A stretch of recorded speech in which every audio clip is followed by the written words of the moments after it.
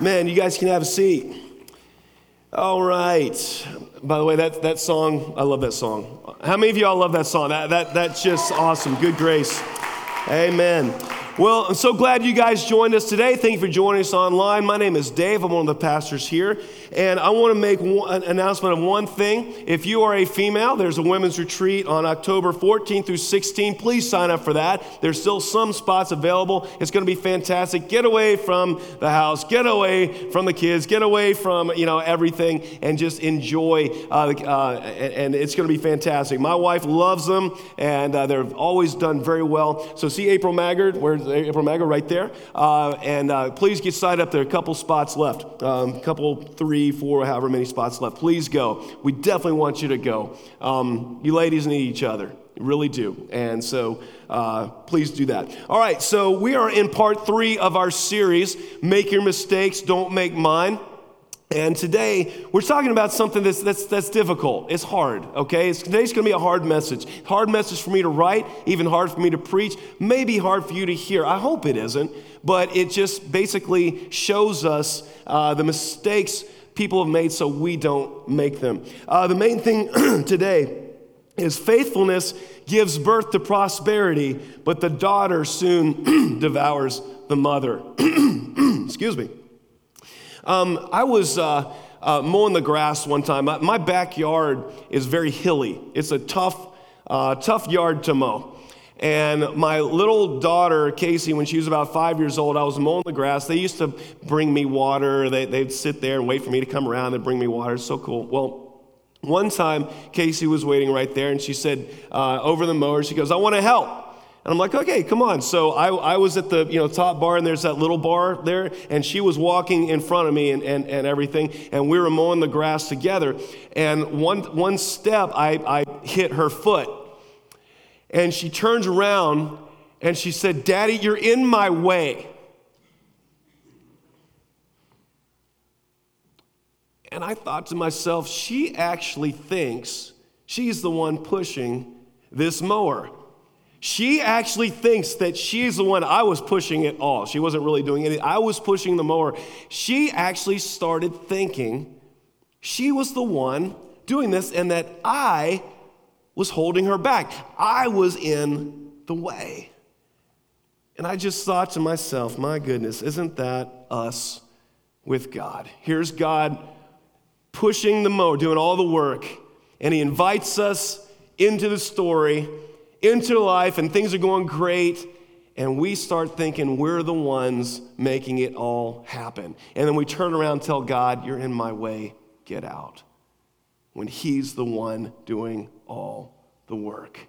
And the story of Israel is also the story of America. It is literally that. It is us, about God blessing us, inviting us into his blessing, us thinking that we're the ones making it all happen, and then telling God he's in our way, get out. It's called the prosperity trap. Excuse me. And it happens throughout Israel's history. It's happening in America. It happens in our lives right now. Somebody told me that nothing improves your prayer life like big trouble. Okay? People are always looking to God when things are going badly. After 9/11, everybody got real religious. Everyone remember Congress standing on the front steps of the Capitol, spontaneously breaking out into God Bless America. Churches were packed. Had churches been packed before then, had Congress been singing God Bless America before 9/11, might not have happened. But so for some reason, we always reach up to God more in adversity than we do in prosperity. And people typically handle adversity much better than they handle prosperity. As a matter of fact, throughout history, it's shown that we can't handle prosperity. It's called the prosperity trap. And this is what the prosperity trap cycle looks like. Stage 1, suffering and trials, hard times. Follow along with me here. Then after that, things are hard, things are tough. Stage 2, the people finally have had it with the suffering and the hard times. They repent and they turn to God. God, save us, like after 9/11. Then stage 3, God delivers from suffering and trial. He removes the scourge. He removes the hard times as people change their behavior and society gets great. Then stage 4, there's peace and prosperity. Things are great. God removes all of the challenges, removes the foreign invaders, removes the destruction of the family, removes all that as people repent and turn to God, and there's peace and prosperity. Then stage 5, it's complacency and forgetting. We think we're the ones pushing the mower. And then stage 6, rejection of God and rebellion because we don't want him in our lives because we're the ones running the show. And then when we reject God, then we go back to stage 7, suffering and trials. It's just a cycle. Everybody thinks things are so bad right now in America. No, it's just cyclical. Everything that's been going on right now has been done before. We're just in the stage, somewhere between stage 6 and stage 7. That's where we are right now. And so Israel's history that we can learn from history is same as us. It's like a bird hitting the same window repeatedly. We actually have a video of, like a 30-second video of Israel's history. Check this out.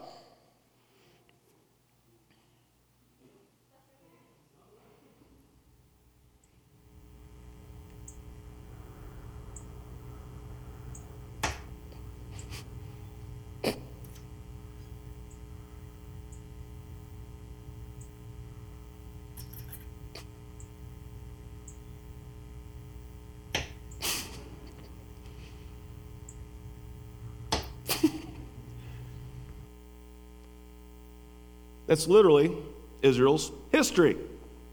Try it, get hurt, don't do it again. Try it, get hurt, don't do it. That is literally it. Go through the book of Judges with me.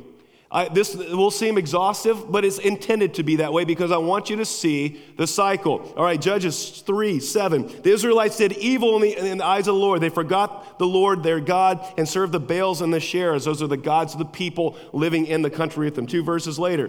But when they cried out to the Lord, he raised up for them a deliverer, Othniel, son of Kenaz, Caleb's younger brother, who saved them. So they cried out to God. They rejected God. Then hard times happened. They cried out to God. God removed them. God removed and saved them. Then again, just a few verses later, Judges 3:12. Again, the Israelites did evil in the eyes of the Lord. Because they did this evil, the Lord gave Eglon, king of Moab, power over Israel. A few verses later, again, the Israelites cried out to the Lord. He gave them a deliverer, Ehud, a left-handed man, son of Gera the Benjamite. The Israelites sent him with tribute to Eglon, king of Moab, and God delivers them again. Then Judges 4:1, rinse, repeat. Again, the Israelites did evil in the eyes of the Lord. Now that Ehud was dead. And a couple verses later, Judges 4:23-24. On that day, God subdued Jabin, king of Canaan, before the Israelites. And the hand of the Israelites pressed harder and harder against Jabin, king of Canaan, until they destroyed him. So they did evil, and then God delivered them. Are you guys seeing a cycle here? Okay, Judges 6, verse 1. The Israelites did evil in the eyes of the Lord, and for 7 years he gave them into the hands of the Midianites. If you notice, it's getting longer, worse and worse and worse. Okay, verse 7-8. But when the Israelites cried out to the Lord because of Midian, he sent them a prophet who said, this is what the Lord God of Israel says, I brought you up out of Egypt, out of the land of slavery. And he lectures them saying that you've got to stop this poverty, this prosperity cycle. You've got to stop doing this. Every time you reject me and then things get hard and tough for you, I save you and then you forget. So stop doing that is what God is saying here. But here in Judges chapter 10, verse 6, again, the Israelites did evil in the eyes of the Lord. They served the Baals and the Ashtoreths, the gods of Aram, the god of Sidon, the gods of Moab, gods of Ammonites, and the gods of the Philistines. In other words, they just started looking a lot like the people around them and the culture they're living in. It's a good thing the church isn't doing that today. Verses 10-16, then the Israelites cried out to the Lord. Remember, this is the 4th or 5th time that this has happened. We have sinned against you, forsaking our God and serving the Baals. The Lord replied, when the Egyptians, the Amorites, Ammonites, the Philistines, Sidonians, and the Amalekites, and the Ammonites, and the Websites, and everybody oppressed you, and you cried out for help, did I not save you from their hands? Verse 13, but you have forsaken me and served other gods, so I will no longer save you. Wow. Go and cry out to the gods you have chosen. Let them save you when you are in trouble. Can you hear the heart of God here? Can you hear them? Can you hear him? How much he loves these people have rejected him? And this is, I believe, this is said out of heartbreak. I really do. Because his love has not been returned from his people. And he says, you've chosen them, let them save you. He's almost like, I'm almost done. But the Israelites said to the Lord, we have sinned. Do with us whatever you think best, but please rescue us now. And they got rid of the foreign gods among them and served the Lord, and he could bear Israel's misery no longer. So he saves them. And just a few chapters later, Judges 13:1, again, the Israelites did evil in the eyes of the Lord, so the Lord delivered them into the hands of the Philistines for 40 years.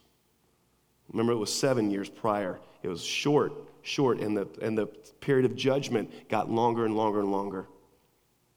So what's going on here? It's a prosperity trap that we saw. They start thinking they're the ones pushing the mower. They think they're the ones that are causing their land to be blessed. They think that their actions and their work ethic and everything is what is bringing the prosperity, and they shove God to the corner. And then all of a sudden they realize it was God all along. Sugar Ray Leonard had a quote that stuck with me all these years. He was a nitty-gritty, kind of tough kid from the streets who became a boxer, and he became one of the greatest boxers ever. And he said this, once you start wearing silk pajamas, it's tough to get up early. He talked about how being wealthy had dulled his edge, how winning and everything and money and success and fame kept him from doing the things that got him there in the first place. And that is a very strong statement for Christians today. The things that got us reconciled with God, the things that we put away, they creep back into our lives. Once you start wearing silk pajamas, it's tough to get up early. Once things are great in your life, it's tough to hit your knees in prayer, to get up early and pray because things are going great. So when your family's great, when the job is going well, when you got money in the bank, got a roof over your head, you got food on the table, it is really tough to get up early. It's called the prosperity trap. And we are to make our own mistakes, don't make theirs. I've found that most people can handle adversity. They really can. They just can't handle prosperity. We always hear testimonies in church about people who have overcome severe adversity. Every place I go where I share my testimony about losing my son and what God has done, people just are like, wow, that's just amazing. And I'm glad that God gave me that story. To him be the glory. But you know what I'd love to hear? I'd love to hear a testimony of someone whose life has been amazing, who has been faithful to God, who God has blessed with wealth. Their family's going great. He's given all the breaks in life, and the person is a potent, faithful, amazing follower of Jesus Christ over 40, 50 years. Now that would be something. That would really be something, because most people can handle adversity, but we don't handle prosperity. So how do we avoid the prosperity trap? How do we avoid being that bird hitting the window like Israel? How do we avoid that? Well, there are 3 things. I want you to write them down. 3 ways we can avoid the prosperity trap cycle. The first is this: never forget God's absolute and total glory. Never forget that.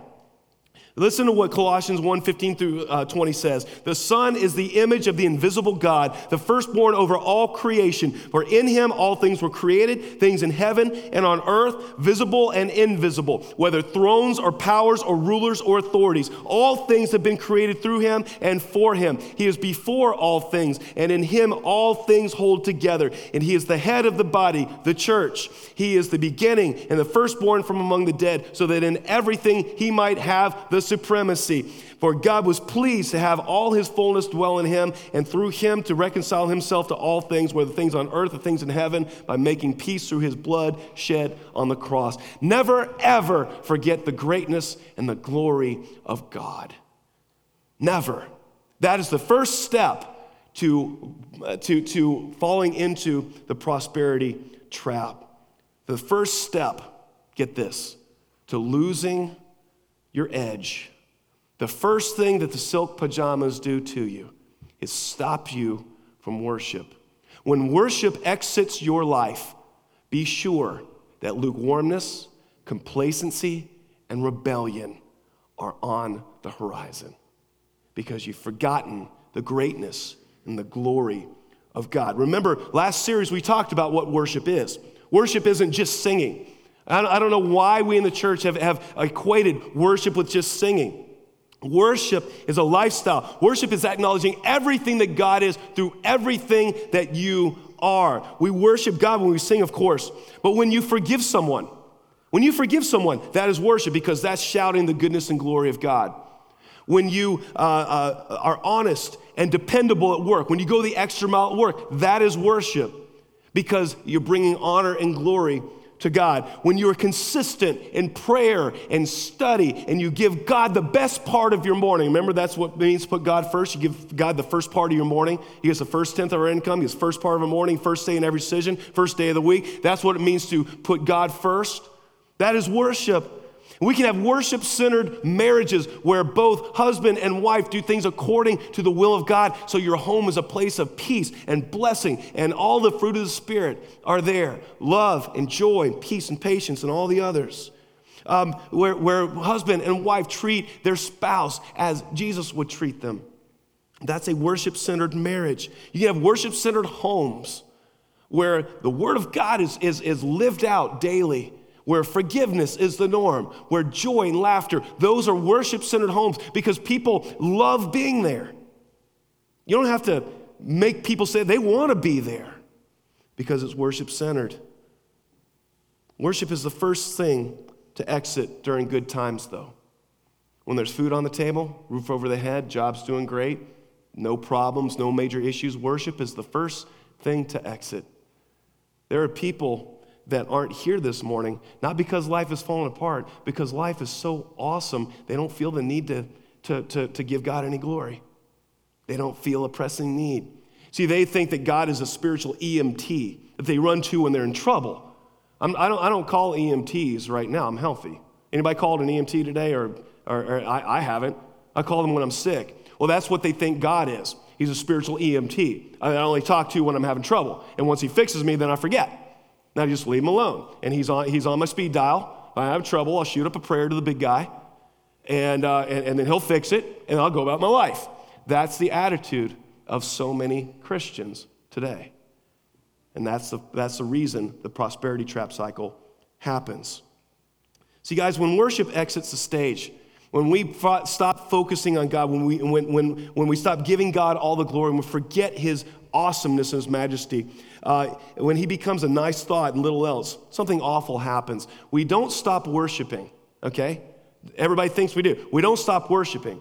We simply stop worshiping God, and we start worshiping lesser things. You're like, Dave, I don't worship lesser things. What are you talking about? I don't bow down and sing praise. No, you don't. We in America are too skillful for that. No. We truly begin to think that God's blessings are superior to God himself. And we just love his blessings more than the blesser. We love the things he gives rather than the giver. Those things take center stage. And the reason it's so difficult is that there are very, very good things. And their blessings are things that God has given you because he loves you. And we begin to value those over him. For example, I'm going to really step on something for me. One of the things that becomes an idol, one of the things that gets our worship is our family. Now you say, Dave, family is evil. No, it's not evil, but it was never meant to be put before God.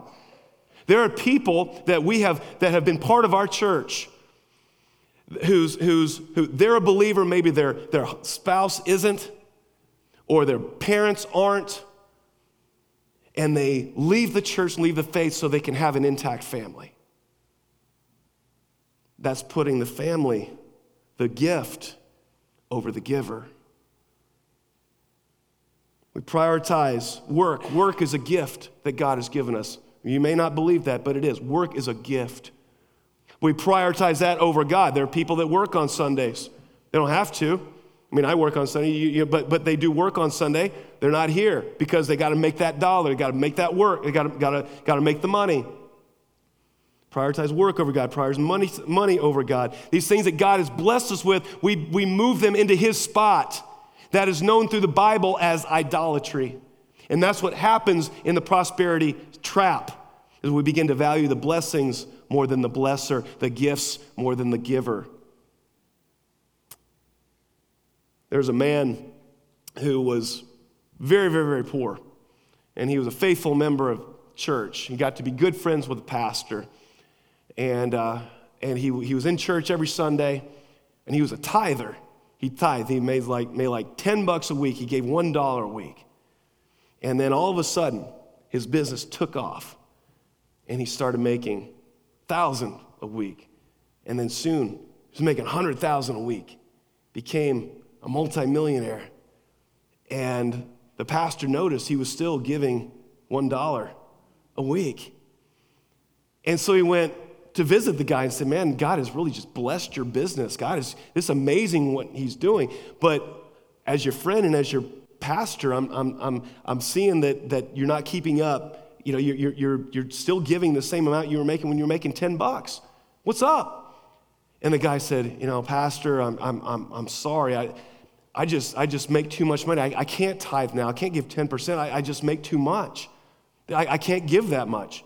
And the pastor said, let's pray. And they went to the Lord in prayer. And the pastor said, Lord, please reduce this man's income so that he can tithe once again. You know, see, that is exactly what happens. The prosperity trap.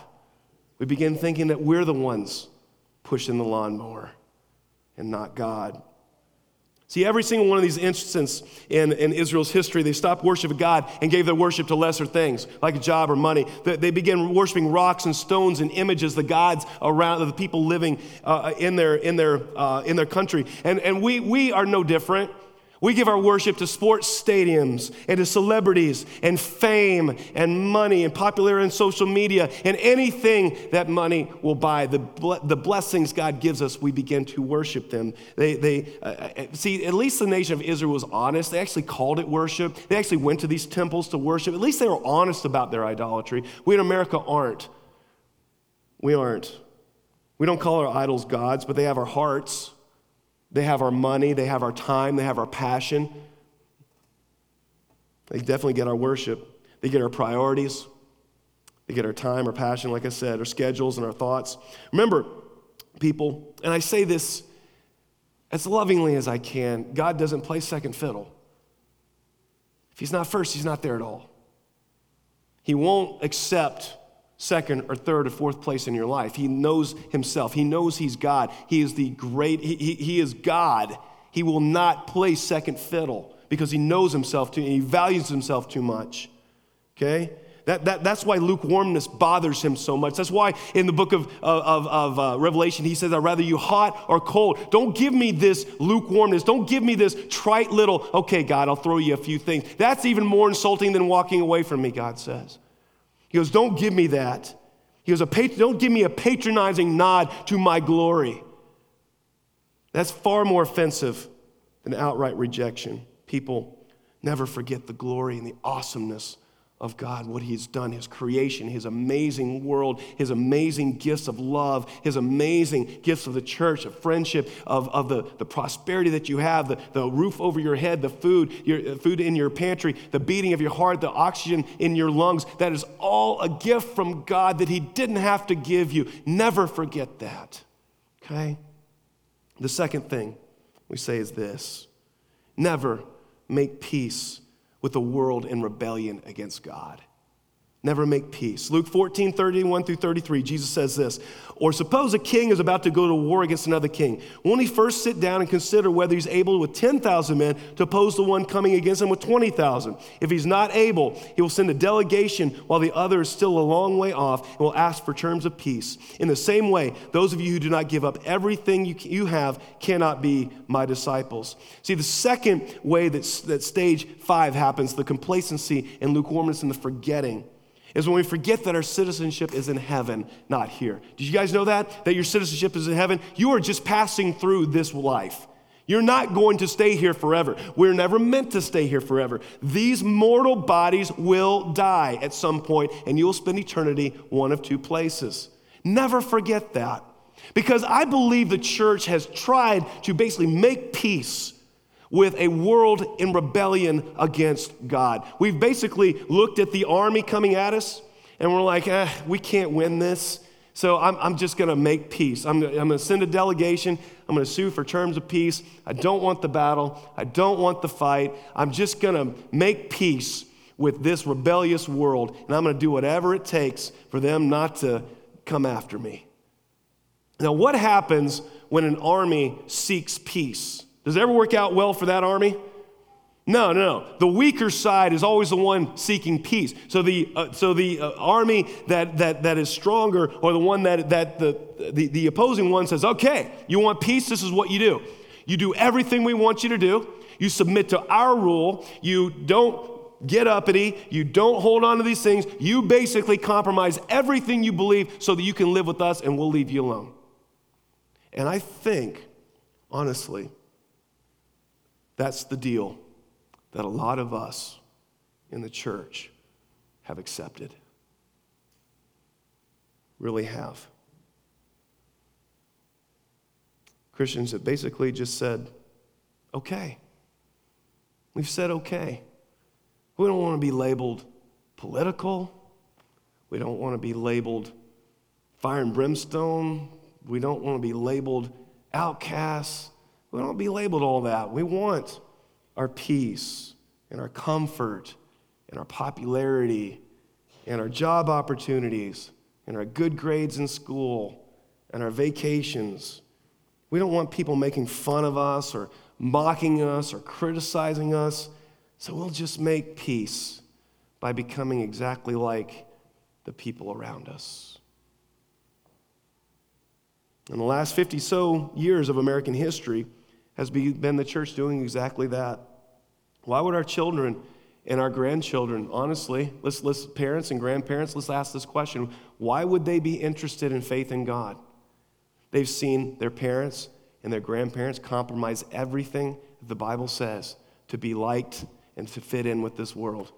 They've seen their parents and grandparents lead lives that mirror non-Christian people. No difference. They've seen their parents and grandparents value everything their non-Christian friends value. They've watched the church make peace with a rebellious world by compromising everything that Jesus said. So really our kids and our future kids are kind of scratching their heads saying, what can I be won to? The church looks exactly like the world. What do I need to be won to? I'm already there. There's no difference between a non-Christian and a Christian. They all look the same. Because the church and Christians have made peace with the world. And that has led us to complacency and lukewarmness and will lead us to rejection and rebellion against God. Charles Spurgeon said something that has bothered me for all these years. He said this: "It is very ill omen to see a wicked world clap its hands and shout, 'Well done,' to a Christian man." Be careful, church, who applauds your actions. Be careful who thinks your values and your actions are good. If a rebellious world is applauding, saying, "Good job, church, good job, Christian," you're on dangerous ground. Okay? If you like, and somebody challenged me with this, that if your life makes sense to an unbeliever, you're doing something wrong. Be wary, church, of who applauds your values, your actions, and your beliefs. Not all applause is good. So we find ourselves in this kind of compromised, lukewarm thing where where we've sued for terms of peace so the world will like us, so the world will accept us. We've taken on their values and taken on their things just so that no one will be mad at us. Okay? And we look around this world in complete rebellion against God, and we just say, okay, things are good. Things are fine. And we'll actually go after other Christians. This is a sad thing. We'll actually go after other Christians that are going to war. We'll actually go after them. We have the gall to call it out and have the gall to tell them they're being, call it being political or rabble-rousing or turning people off. People who say you're just turning people off by taking that stand or by saying this. I have a question. Does not telling people about Jesus, not talking about biblical values, does that win them to Jesus? No, it doesn't. All it does is give you peace with the world in rebellion against God. So we actually have churches afraid to speak out on things that the Bible's clear about. because we want to be light, because we want to be at peace with the world in rebellion against God. There is a topic that I am very, very, very passionate about. Those of you all know, I'm extremely pro-life. I'm extremely pro-life, especially after having a doctor recommend abortion for my child. That was going to be non-viable. Non-viable doesn't mean non-living, doesn't mean not made in the image of God. But I'm very, very, very passionate about life and about it being God's creation. And there are two ways that abortion exits society. Two ways, I guess, maybe more, but two I can think of. One is extremely wrong, and one is the right way. I guess you could fight abortion by bombing abortion clinics, which you definitely don't want to do, and that's wrong. It's against everything we believe as Christians. Or you can vote it out. And there's a constitutional amendment on the ballot in November to ban abortion in Kentucky. Now, people say, well, Dave, you're being political. How could you talk about that? Well, the same people that tell me that want abortion gone. Do you want God's creation destroyed in the womb? I don't. I don't want that. I want that gone. The only way you do that is by voting it out. But guys, unless we start speaking about that, it'll continue to happen. It's this ironic thing. The same Christians that wring their hands, like, why are there so many 63 million unborn killed every year? Well, did you talk about it in church? Oh, no. We don't want to talk about it in church. See, guys, we don't want to make peace with the world in rebellion against God. I don't care if the unbelieving world claps up and says, hey, Catalyst Christian Church, good job, you guys are awesome. I don't want their applause. I want God's applause.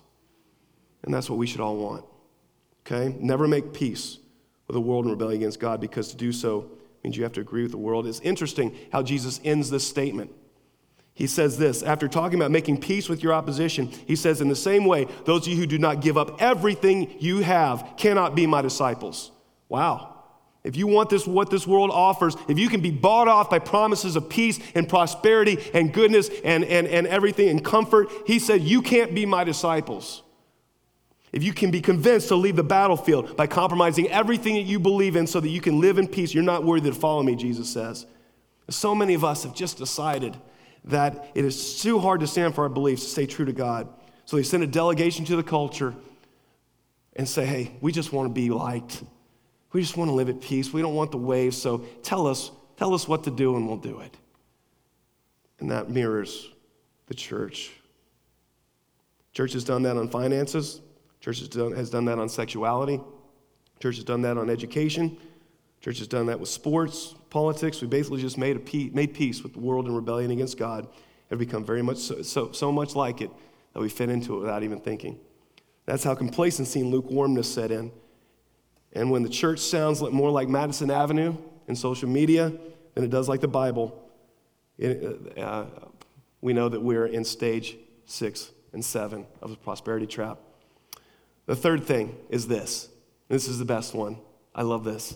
Never forget what God has saved you from and where you'd be without him. Never forget. Man.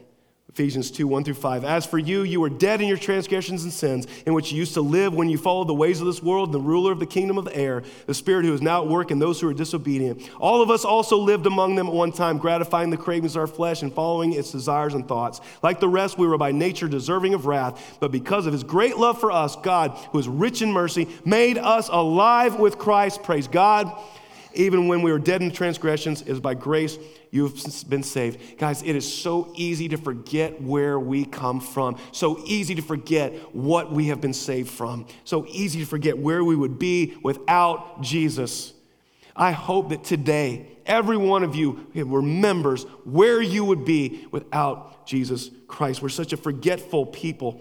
And when things are great, when there's plenty of food to eat and the roof is over the head and things are good in the family, man, it's just so easy to forget what God has saved us from. When we aren't being bombed by a foreign army, aren't being invaded by a swarm of locusts, when the AC is working well, oh yeah.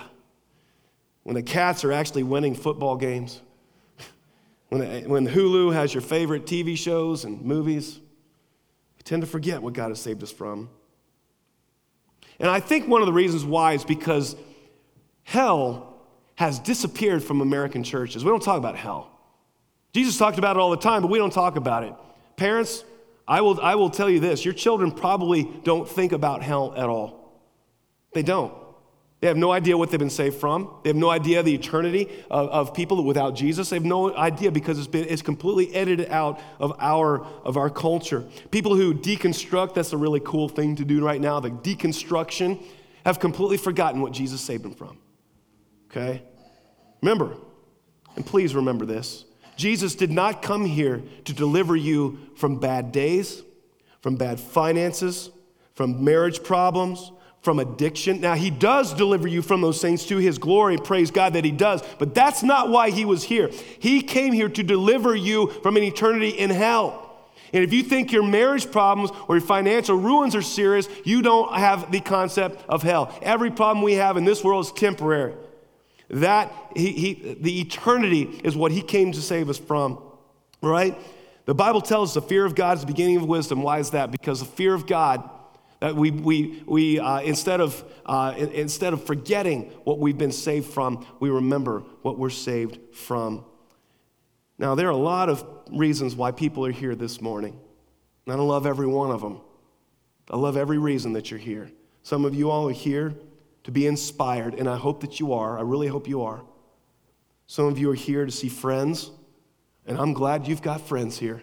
Praise God that you've got friends here. Some of you are here because family expects you to be here, and praise God that your family expects you to be here. I wish there were a few more families that were that way. Some of you are here because this is your job and you kind of have to be.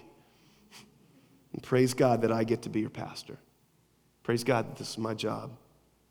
But do you know why I wish everyone was here? The real reason? Gratitude. I would love for every single person in here and joining us online that was here simply because you were grateful, because you know what God saved you from. You knew what your future was without him. You knew where you were, and you knew who you are. Even worse, we know who we are without Jesus, amen? I mean, my goodness, who would we be without Jesus? Great churches, you all, are grateful churches. Why do we love God? Why do we give him our worship? Because of gratitude. You know, see, both Israel and America, we've taken the path we're taking because we've lost our gratitude to God. We think we're the ones pushing the lawnmower. We think we're the ones making all this good times and prosperity happen. We think that it's our work that's bringing our income. No, it's not. It could be gone like that. People will do things out of fear or obligation. They'll do many things out of fear or an obligation, but the things that people will do out of gratitude, that knows no limits, no bounds. Catalyst, never let this prosperous country and this high standard of living make you forget what God has blessed you with and what he has saved you from and where you'd be without him. Don't ever let that happen. You know, sometimes I wonder why God would bless us, because we seem to handle adversity much better than we handle prosperity. The worst sins Israel ever committed were when times were good, not when they were bad. When times were bad, they cried out to God and they repented. So I wonder why God would ever bless us, because it seems like that blessing only leads to our rebellion. I pray that you guys will learn the lesson from Israel's history. Make your own mistakes, don't make theirs. And I guess I leave you with this challenge. Don't make God sorry that he blessed you. Stay sharp. Stay sharp. Always remember, God is the one pushing the lawnmower. Never forget that. God bless you. See you next week. Adios. Bye-bye.